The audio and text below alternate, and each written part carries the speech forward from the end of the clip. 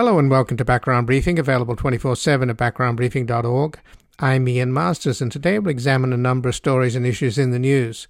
We'll begin with the latest blow from the Supreme Court, this time on whether we will have a livable planet in the future and what kind of life awaits our children and grandchildren as global warming and climate change already is ravaging our planet and threatening worse to come. Joining us is Michael Mann, Distinguished Professor of Atmospheric Science at Penn State, with a joint appointment in the Department of Geosciences and the Earth and Environmental Systems Institute. He contributed with other IPCC authors to the award of the 2007 Nobel Peace Prize, and in 2020 was elected to the United States Academy of Sciences, and his latest book is The New Climate War, The Fight to Take Back Our Planet. Then, with Joe Manchin, Charles Koch, and the remaining coal barons celebrating the Supreme Court's ruling in West Virginia versus the EPA, we will go to West Virginia and speak with James Van Nostrand, Director of the Center for Energy and Sustainable Development and a Professor of Law at West Virginia University College of Law. We will discuss how the electrical generating companies in the country are already moving away from coal and how this reactionary ruling against the EPA will not stop that trend, but will hamstring the government's ability to address the larger issue of climate change and global warming.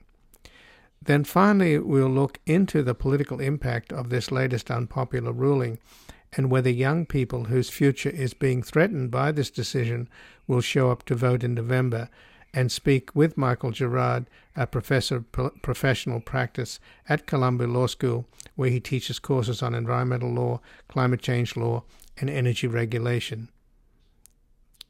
The director of the Center for Climate Change Law, he also chairs the faculty of Columbia University's Earth Institute and has written or edited 13 books, including Global Climate Change and U.S. Law, the leading work in its field, and the 12-volume Environmental Law Practice Guide.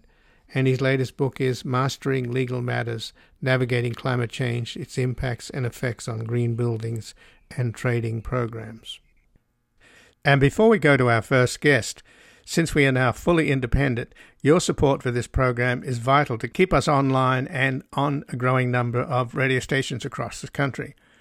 And while we operate on a low budget, we ask you to take a moment and visit backgroundbriefing.org/donate or go to our nonprofit media foundation at publictruthmedia.org to help ensure that Background Briefing is sustainable into the future so that we can continue to provide a daily news analysis from the most knowledgeable guests, both at home and abroad.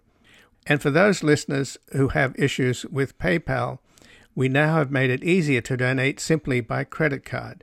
So if you are in a position to give support or have been meaning to but have been unable, please go to backgroundbriefing.org/donate or publictruthmedia.org, where your tax-deductible contributions make this program possible.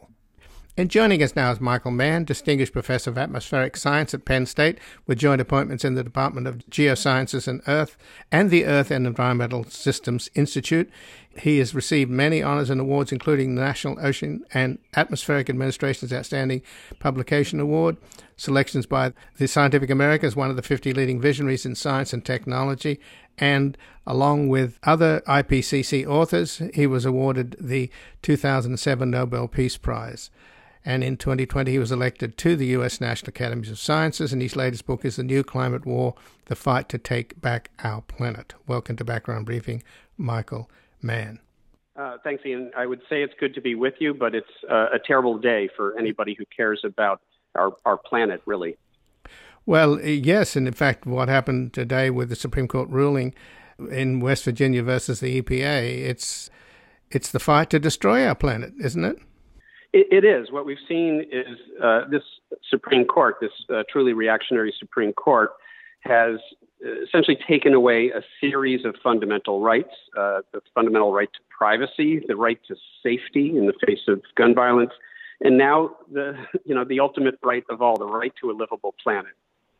And indeed, they've also made it pretty clear that with this doctrine that they talk about, the major questions doctrine, they really want to take the country back to the early era of FDR, when the Supreme Court was enacting the non-delegation doctrine, which is where this new doctrine that Gorsuch and this ultra-conservative Supreme Court is operating on, which will strip the government of any ability to regulate anything. So they've already gone after OSHA and the and the CDC, and now they've gone after the EPA. So that seems to be a big part of this decision, isn't it?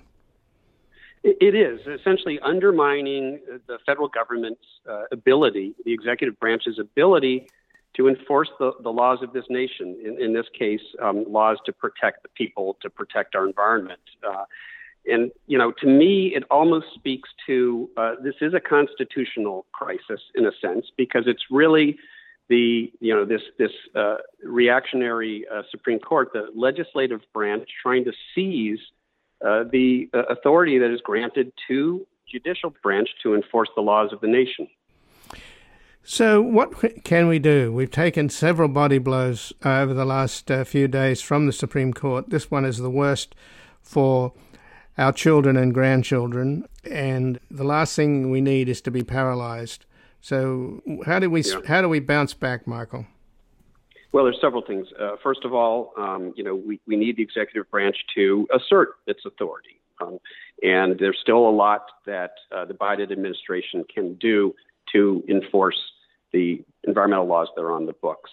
So we need, the executive branch not to retreat from this battle.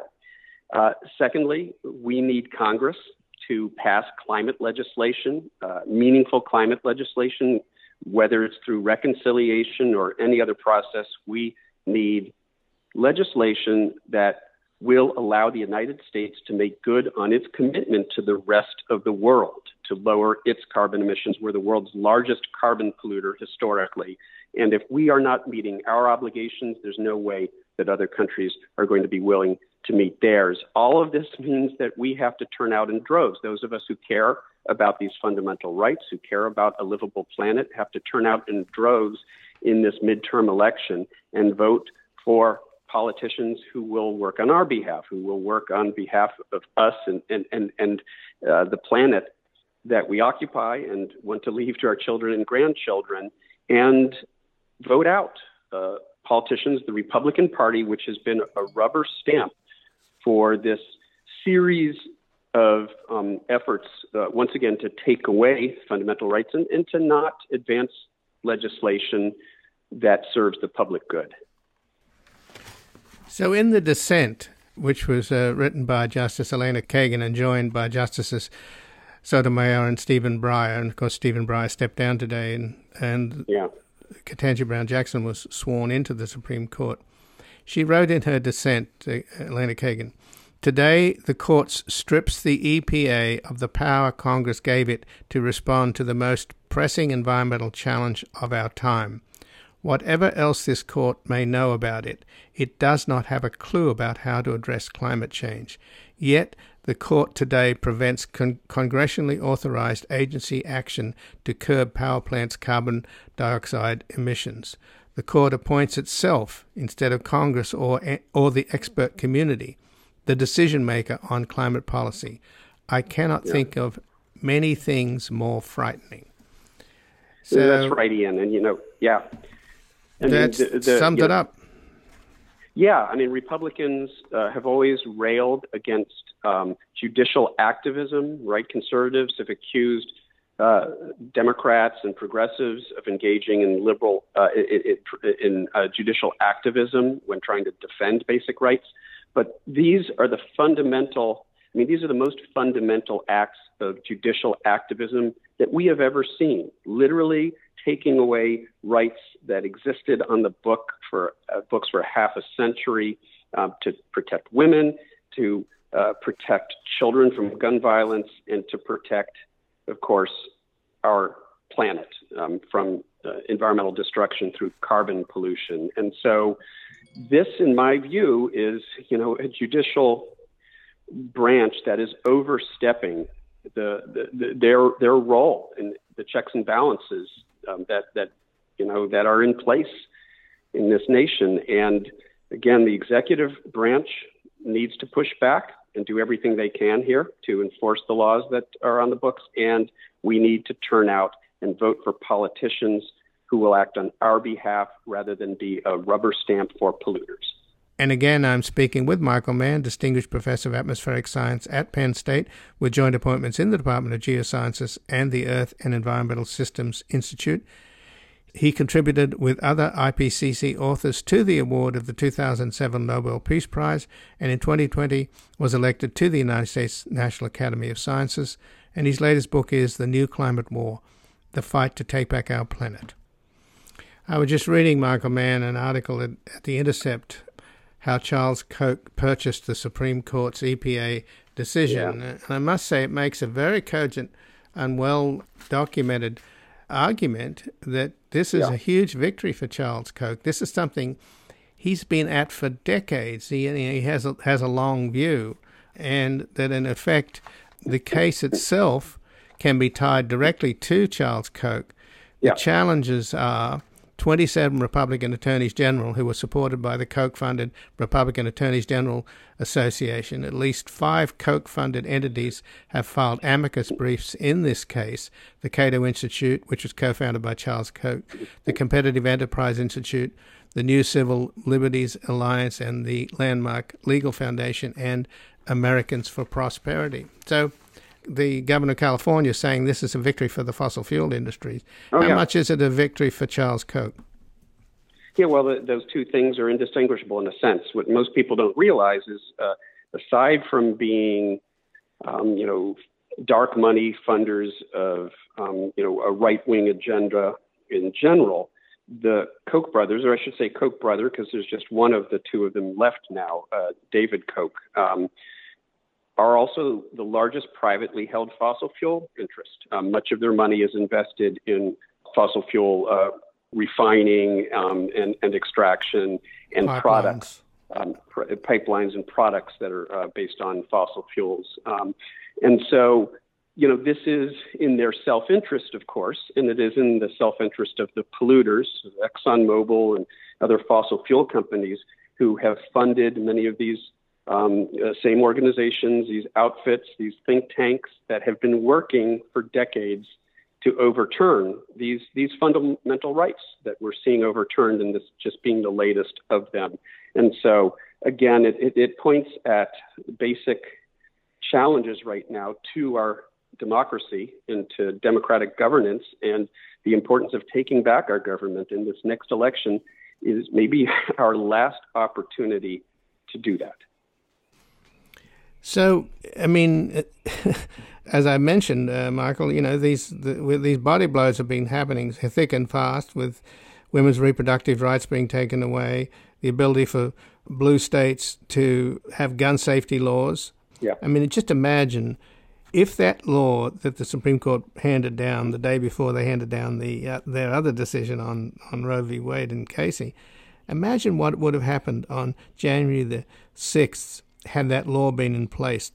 A lot of those people that stormed the Capitol would have had assault rifles. There would have been unbelievable bloodshed. You wonder, what planet are they on?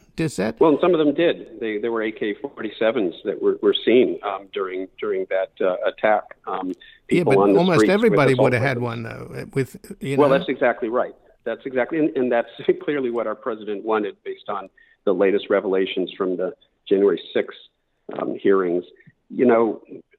Again, this is almost a logical extension of the assault on basic rights and basic protections we've seen over the last several weeks. It was almost expected that we would see, once again, now, the in a sense, revocation of the greatest of all rights that we have, the right to a livable planet, through this decision, because as you alluded to, Ian, this is really sort of a wedge that the court is putting in there so that they can begin to undermine the ability of the federal government to really enforce any regulations against air and water pollution.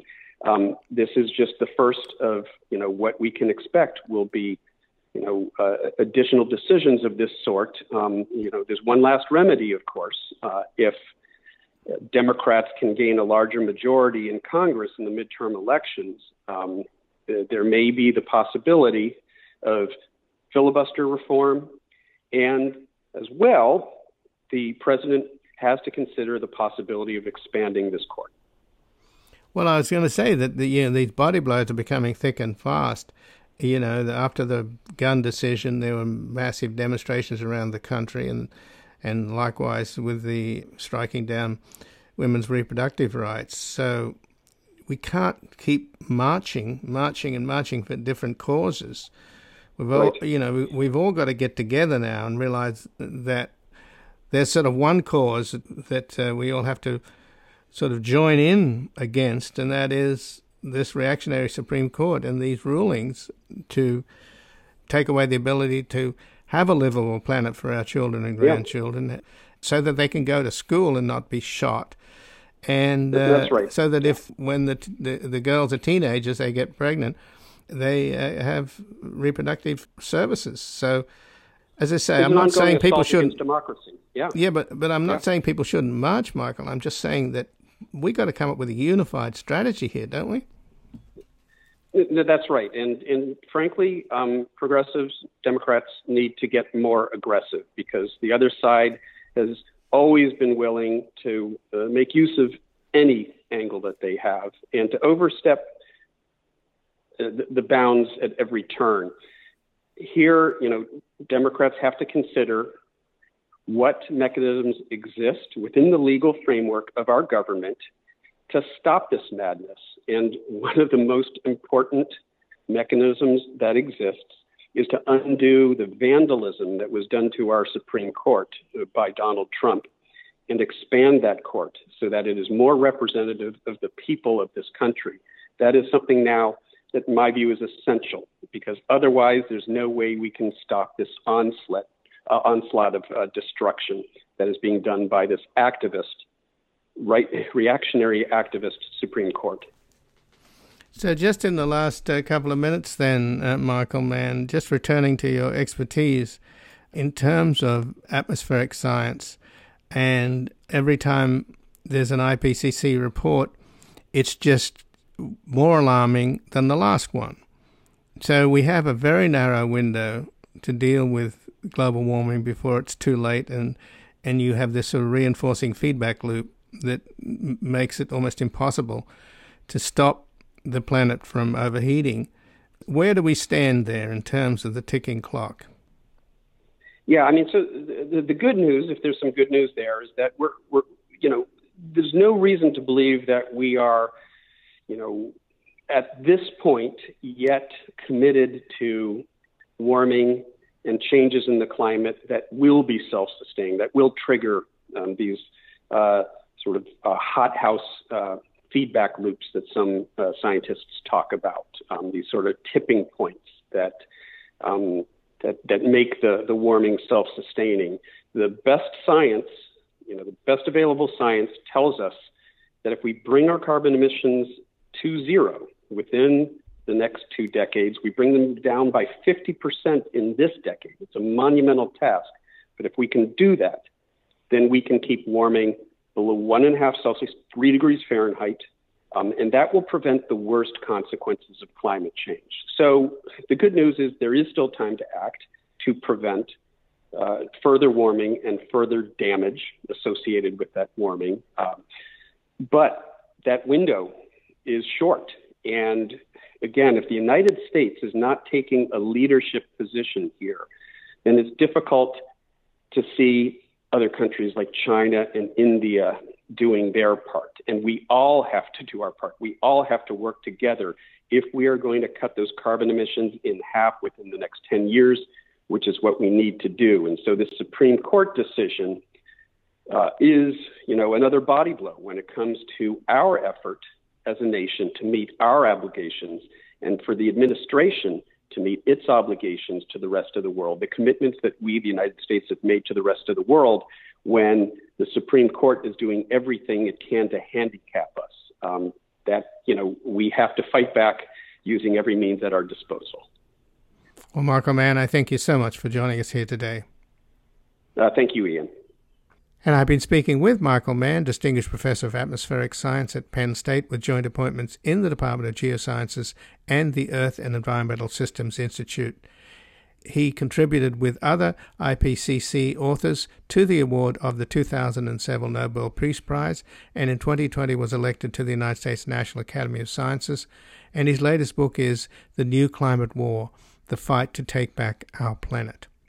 We're going to take a restation break. We're back looking into how much Joe Manchin, Charles Koch, and the remaining coal barons are celebrating the Supreme Court's ruling in West Virginia versus the EPA.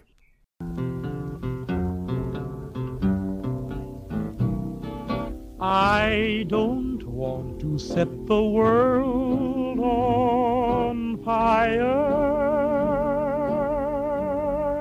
I just want to start a flame in your heart.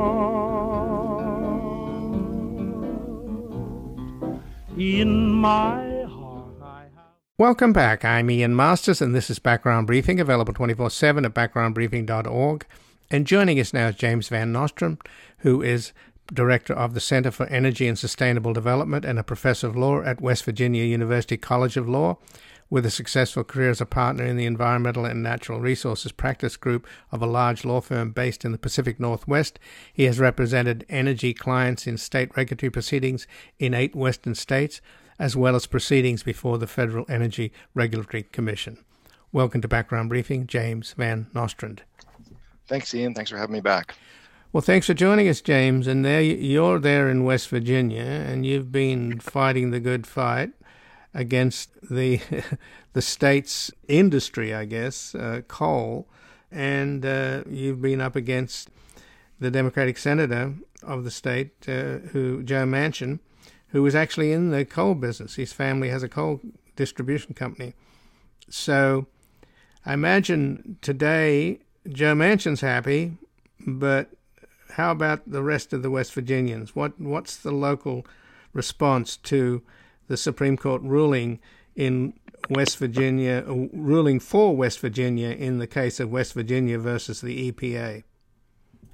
Well, of course, the Attorney General of West Virginia was the leader in this litigation, West Virginia, along with 19 other states and a couple of coal companies. So, of course, there's the laudatory press release issued by the Attorney General.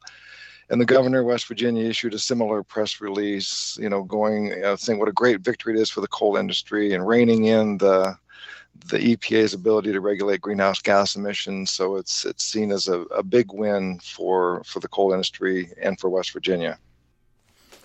Do they have any concept that global warming is the greatest threat to humanity and to the planet? Joe Manchin has certainly acknowledged that in the past, that human activity does have an impact on climate change. I don't think you'll hear a whole lot of discussion of the concentrations of greenhouse gas emissions and the correlation of that with temperature change. You won't hear a lot of that discussion among the political leaders in West Virginia, that's for sure. Well, the biggest source of CO2 apparently are automobiles, and something is being done in that regard, and switching to electric cars. It's not happening as fast as we need it, but at least it's happening. Yes. Coal-fired plants still represent 40% of greenhouse gases. They're incredibly easy to target because they're stationary sources. And the industry, the electric industry, generating industry, are trying to get away from it in any case. So it's almost like the Supreme Court, along with Joe Manchin and these coal companies, have got together and they're forcing this black poison down our throats. Yeah, I think if you look at the lineup of which side the coal industry versus electric utilities were on in this EPA case, most of the utility industry was on the side of EPA. I think they frankly want some certainty, and I think there's a recognition. Even the language in the Supreme Court majority opinion acknowledges that the EPA projections at the time they adopted the Clean Power Plan said that the percentage of electricity generated from coal would decline from 38% in 2014 to 27% by 2030. And we now see, as of 2021, without the Clean Power Plan ever having been implemented, that percentage is less than 22% in the United States. And so market forces are really driving this decarbonization that's happening, and environmental regulations issued by the EPA really have very little to do with it. So there's a big claim of victory for the coal industry in West Virginia. Does it do anything to change the fundamental prospects of the coal industry for the future? No, nothing at all. It might take away the ability of the EPA to make things worse by requiring carbon capture and sequestration, but the coal industry is on its way out due to cheaper natural gas and now very cost competitive wind and solar. So environmental regulations play a very little part in the demise of the coal industry. But that's not to say that this decision is going to be helpful in any way, right? This decision is going to hamper the EPA's ability in a broader context, isn't it? Yes. Not just the EPA, it definitely takes away, it basically says the sweeping sort of change that the EPA had proposed in the Clean Power Plan, where they were directing utilities to more or less shift their generation away from coal to natural gas and renewables. They can't do that kind of a sweeping regulation under the limited authority that 111D of the Clean Air Act grants it. So it basically hamstrings the EPA, takes away one of the tools that the EPA would have had to adopt more aggressive regulations, even than the Clean Power Plan had envisioned, because we've largely accomplished the objectives of the Clean Power Plan by now. And more broadly, it's this notion, this major questions doctrine that was used by the court today. It was used by the court in striking down the vaccine mandate in January. That's the direction this conservative court is going, in terms of we're going to take away the ability of administrative agencies to adopt sweeping regulations, or regulations with vast economic and political significance, is the term that Justice Roberts used in the majority opinion. We're going to take away the ability of agencies to do those things in the absence of a specific grant of congressional authority. And that's basically what they did here. They looked at 111D of the Clean Air Act, and they said EPA didn't have the authority to do what it purported to do when it adopted the Clean Power Plan. So it hamstrings EPA's ability in this case, and then more broadly, administrative agencies are going to have to be mindful of what is their specific statutory authority in the event the regulation they are adopting has arguably broad economic and political impacts. And again, I'm speaking with James Van Nostrand, who is director of the Center for Energy and Sustainable Development and a professor of law at West Virginia University College of Law, with a successful career as a partner in the environmental and natural resources practice group of a large law firm based in the Pacific Northwest. He has represented energy clients in state regulatory proceedings in 8 western states, as well as proceedings before the Federal Energy Regulatory Commission. So what you're talking about there, James, is what is known as the non-delegation doctrine, which the reactionary Supreme Court in the 1930s, fighting FDR and the New Deal were involved with. And it's been revived by this incredibly conservative Supreme Court. And, of course, we all recall the statement by Stephen Bannon saying, since he's a strategist for the Trump administration, we are going to deconstruct the regulatory state. Correct. So is that what's happening here? Yeah, it really is. They're grounding the decision in separation of powers. Congress enacts laws, and the executive branch, through administrative agencies, implements and enforces the laws. And basically, under the major questions doctrine, they're saying, well, the agency got outside its lane, basically, because it didn't have an express grant of authority. And I certainly understand the argument in terms of separation of powers. But in order for that to work, we actually have to have Congress be able to enact statutes that address the issues. And that just hasn't happened in the area of energy and climate legislation. Back in 2009, the American Clean Energy and Security Act passed the House by a vote of 219 to 212, and it died in the Senate because they couldn't muster the necessary 60 votes to pass filibuster. The same thing happening today. I mean, largely thanks to Joe Manchin. One, if it doesn't have money for the coal industry attached to it, it's not going to get his vote. But two, he's also expressed in opposition doing anything to change the filibuster rule. So it takes 60 votes to get anything passed, and so very little gets passed. And so I think the whole major questions doctrine might make sense if you actually had a legislative branch that was capable of stepping up and addressing the issues, but we don't. And so agencies are left to try to address these issues with the existing statutory authority. And now we have this decision coming along, and the major questions doctrine, as in the vaccine mandate case. We're gonna look very closely at where you're getting your statutory authority if the regulation you're adopting has broad economic and societal consequences.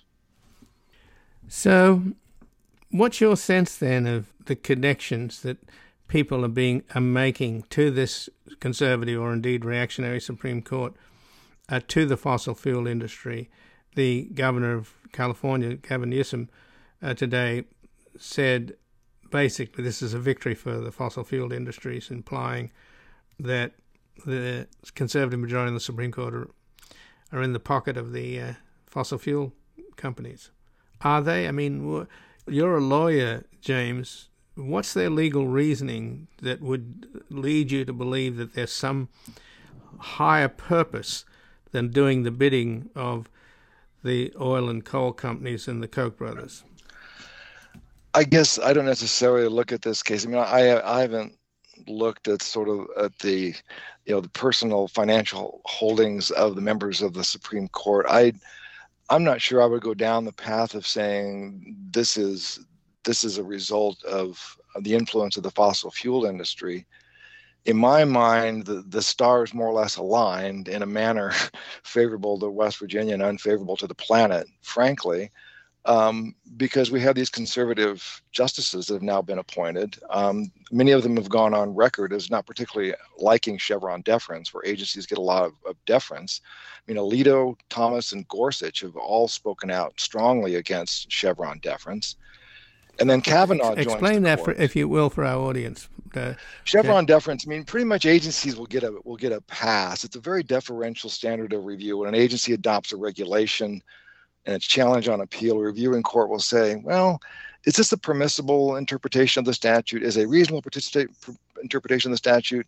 And the agency largely gets a pass. And so 3 of the justices had spoken out pretty strongly against Chevron deference. It grants the agencies too much authority. The judiciary should assert a stronger role in terms of saying what we think that statute means. And then we've had a couple more additions to the court. And in the case of, back to the fossil fuel point, I mean, Justice Kavanaugh was on the D.C. Circuit when this case was argued, when West Virginia first brought it against the Clean Power Plan. It was argued back in September of 2016, and then Judge Kavanaugh was very hostile to the position of EPA that it had the authority to do these things under Section 111D of the Clean Air Act. And then the DC Circuit, then later in the context of the Trump administration's Affordable Clean Energy Rule, reversed the Trump administration's rule and pretty much said the EPA had all the authority that the Obama administration claimed it did when it did the Clean Power Plan. And then I think, and Kavanaugh, to me, I read this, this is a personal deal for Kavanaugh in terms of his hostility to the EPA taking this action under this section of the Clean Air Act. So he gets on the Supreme Court. We've already got 3 justices who are hostile to Chevron deference.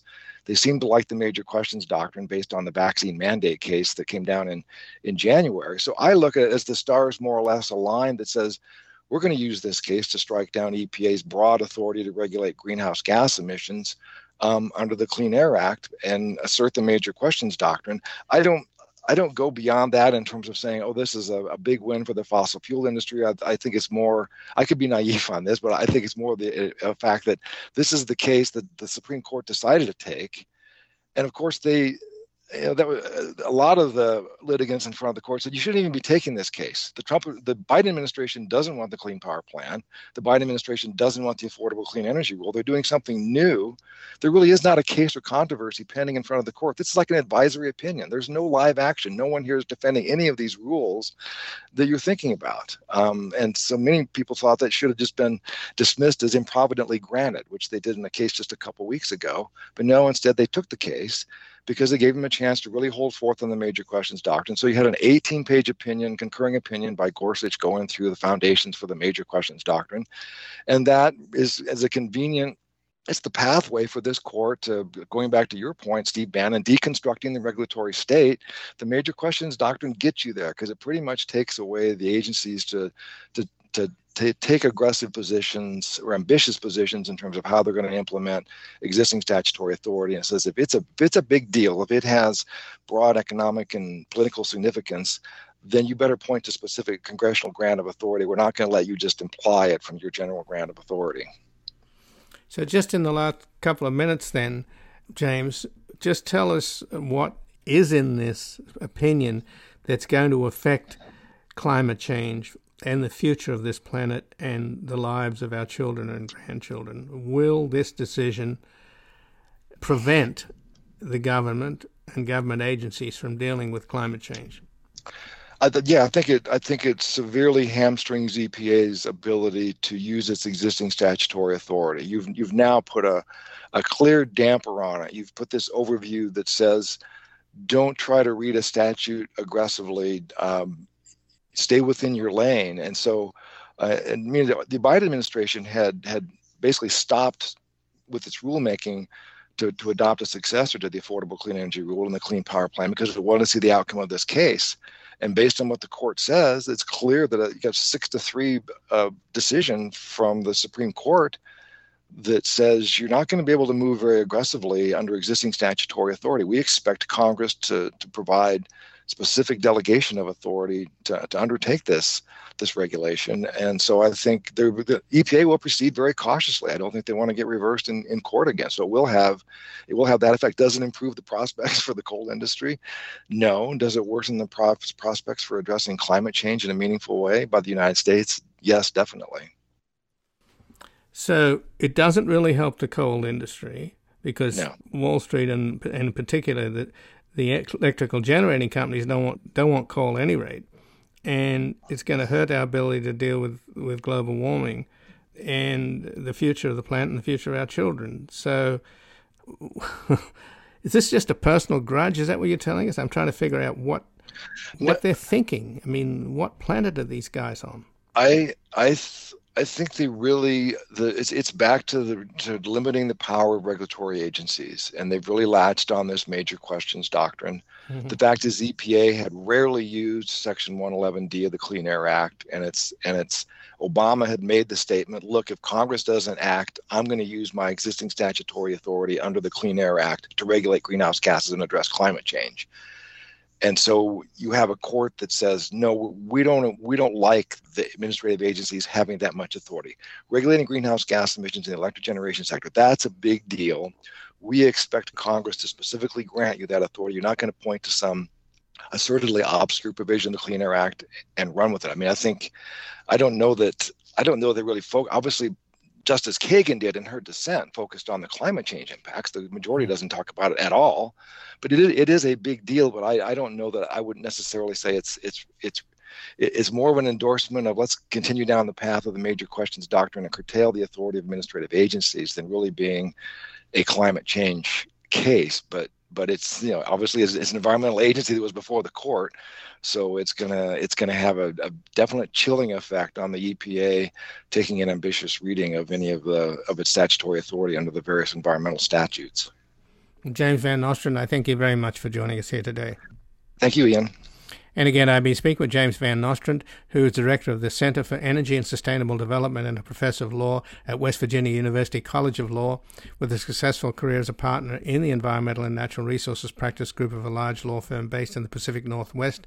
He has represented energy clients in state regulatory proceedings in 8 western states, as well as proceedings before the Federal Energy Regulatory Commission. We're going to take a brief station break and back looking into the political impact of this unpopular ruling and whether young people whose future is being threatened by this decision will show up to vote in November. God reached his hand down from the sky. He flooded the land, then he set it afire.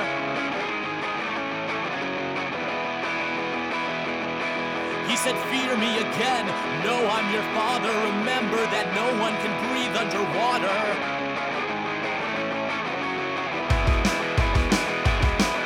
So bend your knees and bow your heads. Save your babies, here's your future. Yeah, here's your future. Welcome back. I'm Ian Masters, and this is Background Briefing, available 24/7 at backgroundbriefing.org. And joining us now is Michael Gerard, a professor of professional practice at Columbia Law School, where he teaches courses on environmental law, climate change law, and energy regulation, and is the director of the Center for Climate Change Law. He also chairs the faculty of Columbia University's Earth Institute and has written or edited 13 books, including Global Climate Change and U.S. Law, the leading work in its field, and the 12-volume Environmental Law Practice Guide. And his latest book is Mastering Legal Matters, Navigating Climate Change, Its Impact and Effects on Green Buildings and Trading Programs. Welcome to Background Briefing, Michael Gerard. Good to be with you. Well, thanks for joining us. And this decision today from the Supreme Court in West Virginia versus the EPA, it seems to be a devastating decision for the government's ability to deal with climate change. Do you see it in that light? Because a lot of the focus in this opinion, Robertson in particular, and Gorsuch's opinion as well, was about the major questions doctrine, which we can talk about, and that sounds a lot like the non-delegation doctrine that FDR was dealing with back in the early days of the New Deal. But that aside, let's start with the ruling itself. Is this a devastating blow to the ability for the United States government to deal with the greatest existential threat that we face to the survival of this planet and the lives of our children and grandchildren? No, it's a negative decision. It's really going to hurt, but it's not devastating. It invalidated one regulation that EPA was using, but there is plenty else that EPA can do and that others can do that's not affected by this decision. So what about, though, particularly Gorsuch's opinion about the major questions doctrine? How different is that from the non-delegation doctrine that FDR was stuck against with that ultra-conservative Supreme Court back in the early 1930s that was frustrating his efforts to deal with the Great Depression? Well, of course, what Gorsuch wrote and joined by Alito was just those two. It wasn't the decision of the court, and so it's not binding. But they were using the non-delegation doctrine, which is what was used against FDR. The non-delegation doctrine basically says that only Congress can make important policy decisions. They can't delegate it to federal agencies. That doctrine has only been used twice in history, both times in 1935 to strike down New Deal laws. But it's some of the justices led by Gorsuch want to bring it back, but they didn't get the majority to go along with them in this case, which is not to say they won't try it in some other case. Well, that's the frightening prospect, isn't it? You recall that Stephen Bannon, Trump's strategist, said that our goal is to deconstruct the administrative state. Should we be concerned that that's on the agenda? Yeah, well, the series of decisions we're seeing from the Supreme Court, they're really moving hard right. And one part of the equation, one part of the agenda seems to be to make it harder for administrative agencies to act, to take away their discretion. There was the decision a couple of months ago where they said that the Occupational Safety and Health Administration couldn't enforce its regulation on vaccination and testing for COVID.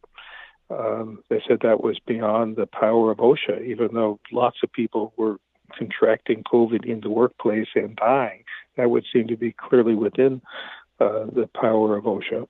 The decision that just came out today is restricting EPA's ability to regulate greenhouse gases, although you think the greenhouse gases are squarely within EPA's power. So I think there is an agenda at work that is trying to reduce the power of federal agencies, at least when that power is being deployed against corporations. So West Virginia, of course, is coal country, and as far as I know, and there's been a lot of coverage on this, that the electrical generating companies in this country are moving away from coal, and then they were using natural gas as a bridge fuel, but they're also getting a lot of solar and wind now as it's coming online. So this decision is about the EPA's ability to get the electrical generating companies to switch from fossil fuels to renewables, isn't it? Isn't that at the heart of it? Yeah, basically to move away from coal. And the plaintiffs in this case were West Virginia and several other coal states and some coal companies. The electric utility industry was on the other side. They appeared at the Supreme Court in support of what EPA was trying to do. But it's mostly the coal companies and the coal states that didn't want EPA to exercise this power. So is that to say that the Supreme Court is going against the electrical generating companies' business plans, that they want to get cheaper, cleaner energy, and they're being forced to go back to dirty coal? Is that what's happening? No, the decision doesn't force the utilities to stick with coal. If the utilities want to move to renewables, they can. It's just preventing EPA from requiring the movement away from coal. I see. So what's the consequences then? I'm just wondering the level of alarm that we should feel, because what I'm hearing, for example, from the governor of California is this is a victory for the fossil fuel companies and for Charles Koch and the Koch brothers. Well, the Koch brothers were certainly supporting the litigation. We need to get rid of all of the coal-fired power plants in the United States if we're going to meet our climate goals. Coal plants are now the second largest source of greenhouse gas emissions in the U.S. behind motor vehicles. There are about 230 of them left. When Obama came in, there were more than 500. So they're dying off, but not fast enough. We need to get rid of them faster and couple it with just transition, with ways to protect the workers and the communities that rely on coal, which are also an important part of the plans.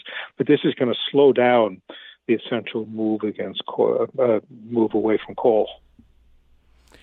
So they're low-hanging fruit then. Is that what you're telling us, Michael? That because they're stationary sources, and about 40% of greenhouse gases come from what's left of these coal-burning plants, even though they've a little less than that now, because so many of them have shut down and have been mostly replaced by gas. Right. So, but the fact that they're low-hanging fruit, I mean, they're stationary sources, right? They're easy to deal with. Automobiles are 60%, you said. There is a transition underway, but electrical cars aren't inexpensive enough for the average motorist. But we're in that, at least on that trajectory, and the electrical companies are moving away from coal. This feels like a reactionary movement on the part of the Supreme Court, going back to the past as opposed to dealing with the future. Is that a fair way to see it? Well, I'd say it's impeding EPA's ability to require moving into the future as quickly as we want to. And it certainly is a decision that has the effect of favoring fossil fuel, favoring coal. So Joe Manchin, whose family company is a coal distribution company, he's got to be happy with this decision. Yeah. So, the principal reason we don't have some of the climate legislation we want is that Manchin is standing in the way. We've got a tied Senate, and Manchin is from a coal state and is personally heavily invested in coal. And if there were binding conflict of interest rules on members of Congress, that couldn't happen, but we don't have that. And again, I'm speaking with Michael Gerard, who's a professor of professional practice at Columbia Law School, where he teaches courses on environmental law, climate change law, and energy regulation, and is the director of the Center for Climate Change Law. He also chairs the faculty of Columbia University's Earth Institute, has written and edited 13 books, including Global Climate Change and U.S. Law, the leading work in its field, and the 12-volume Environmental Law Practice Guide. And his latest book is Mastering Legal Matters, Navigating Climate Change, Its Impacts and Effects on Green Buildings and Trading Programs.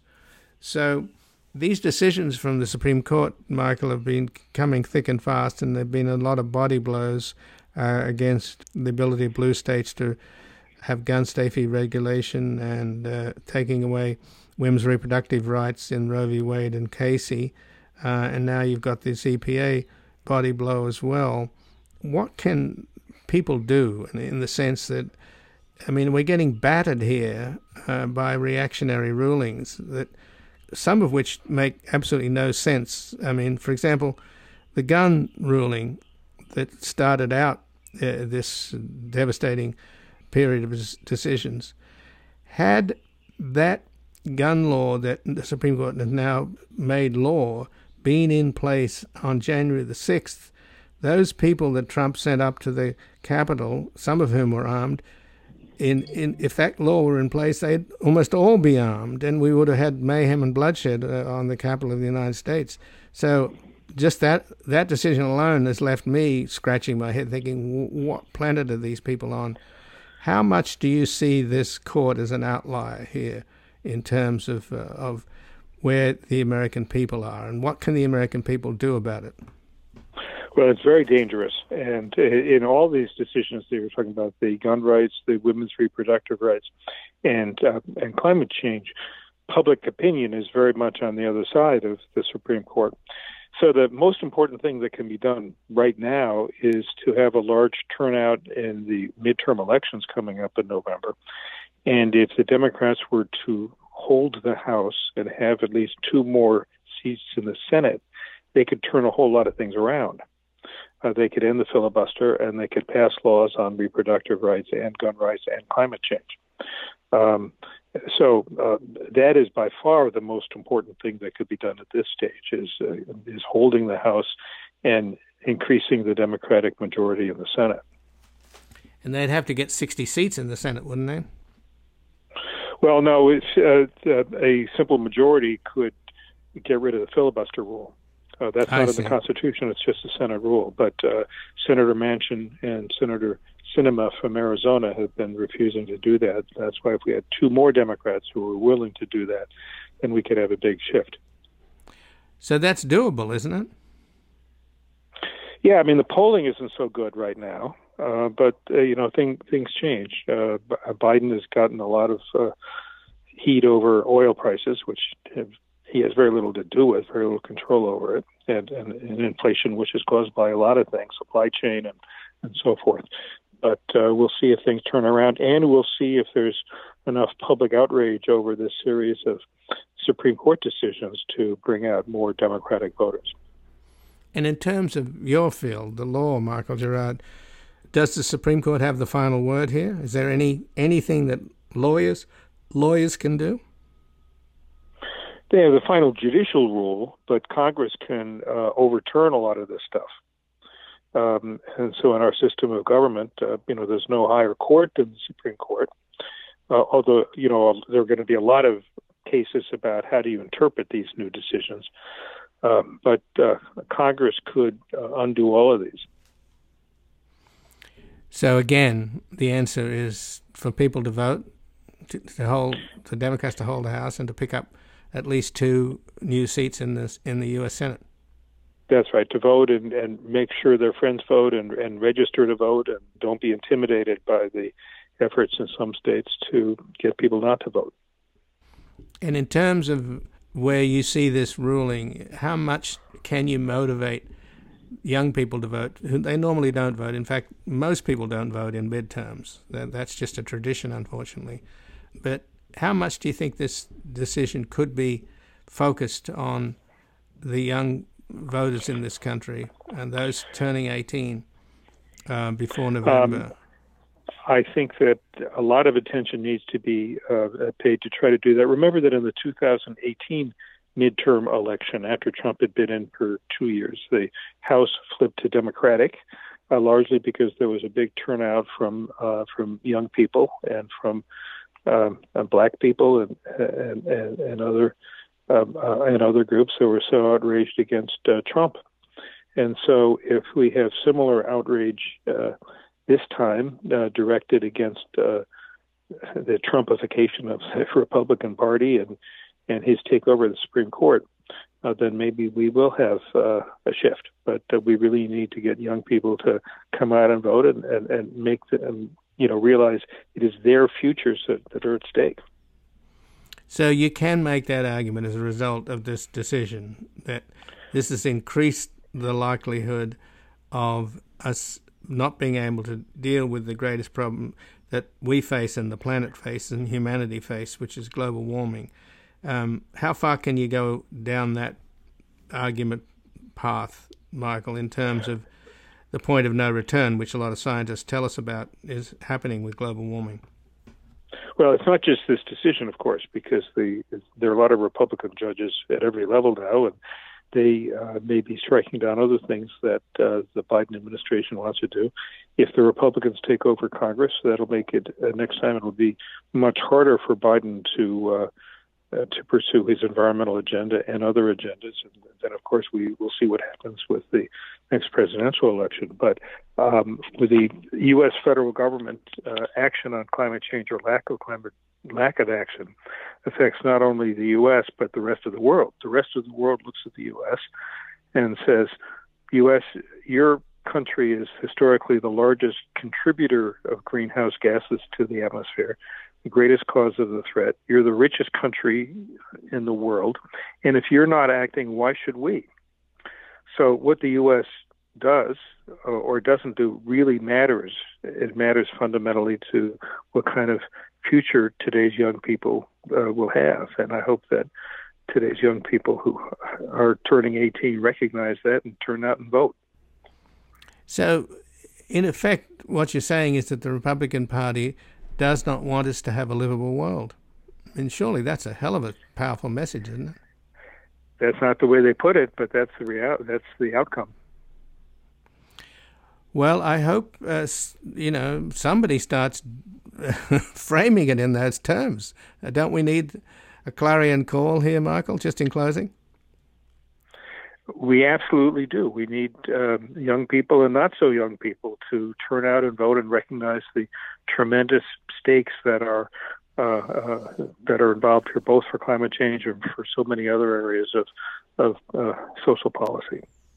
Well, Michael Gerard, I thank you very much for joining us here today. Thank you.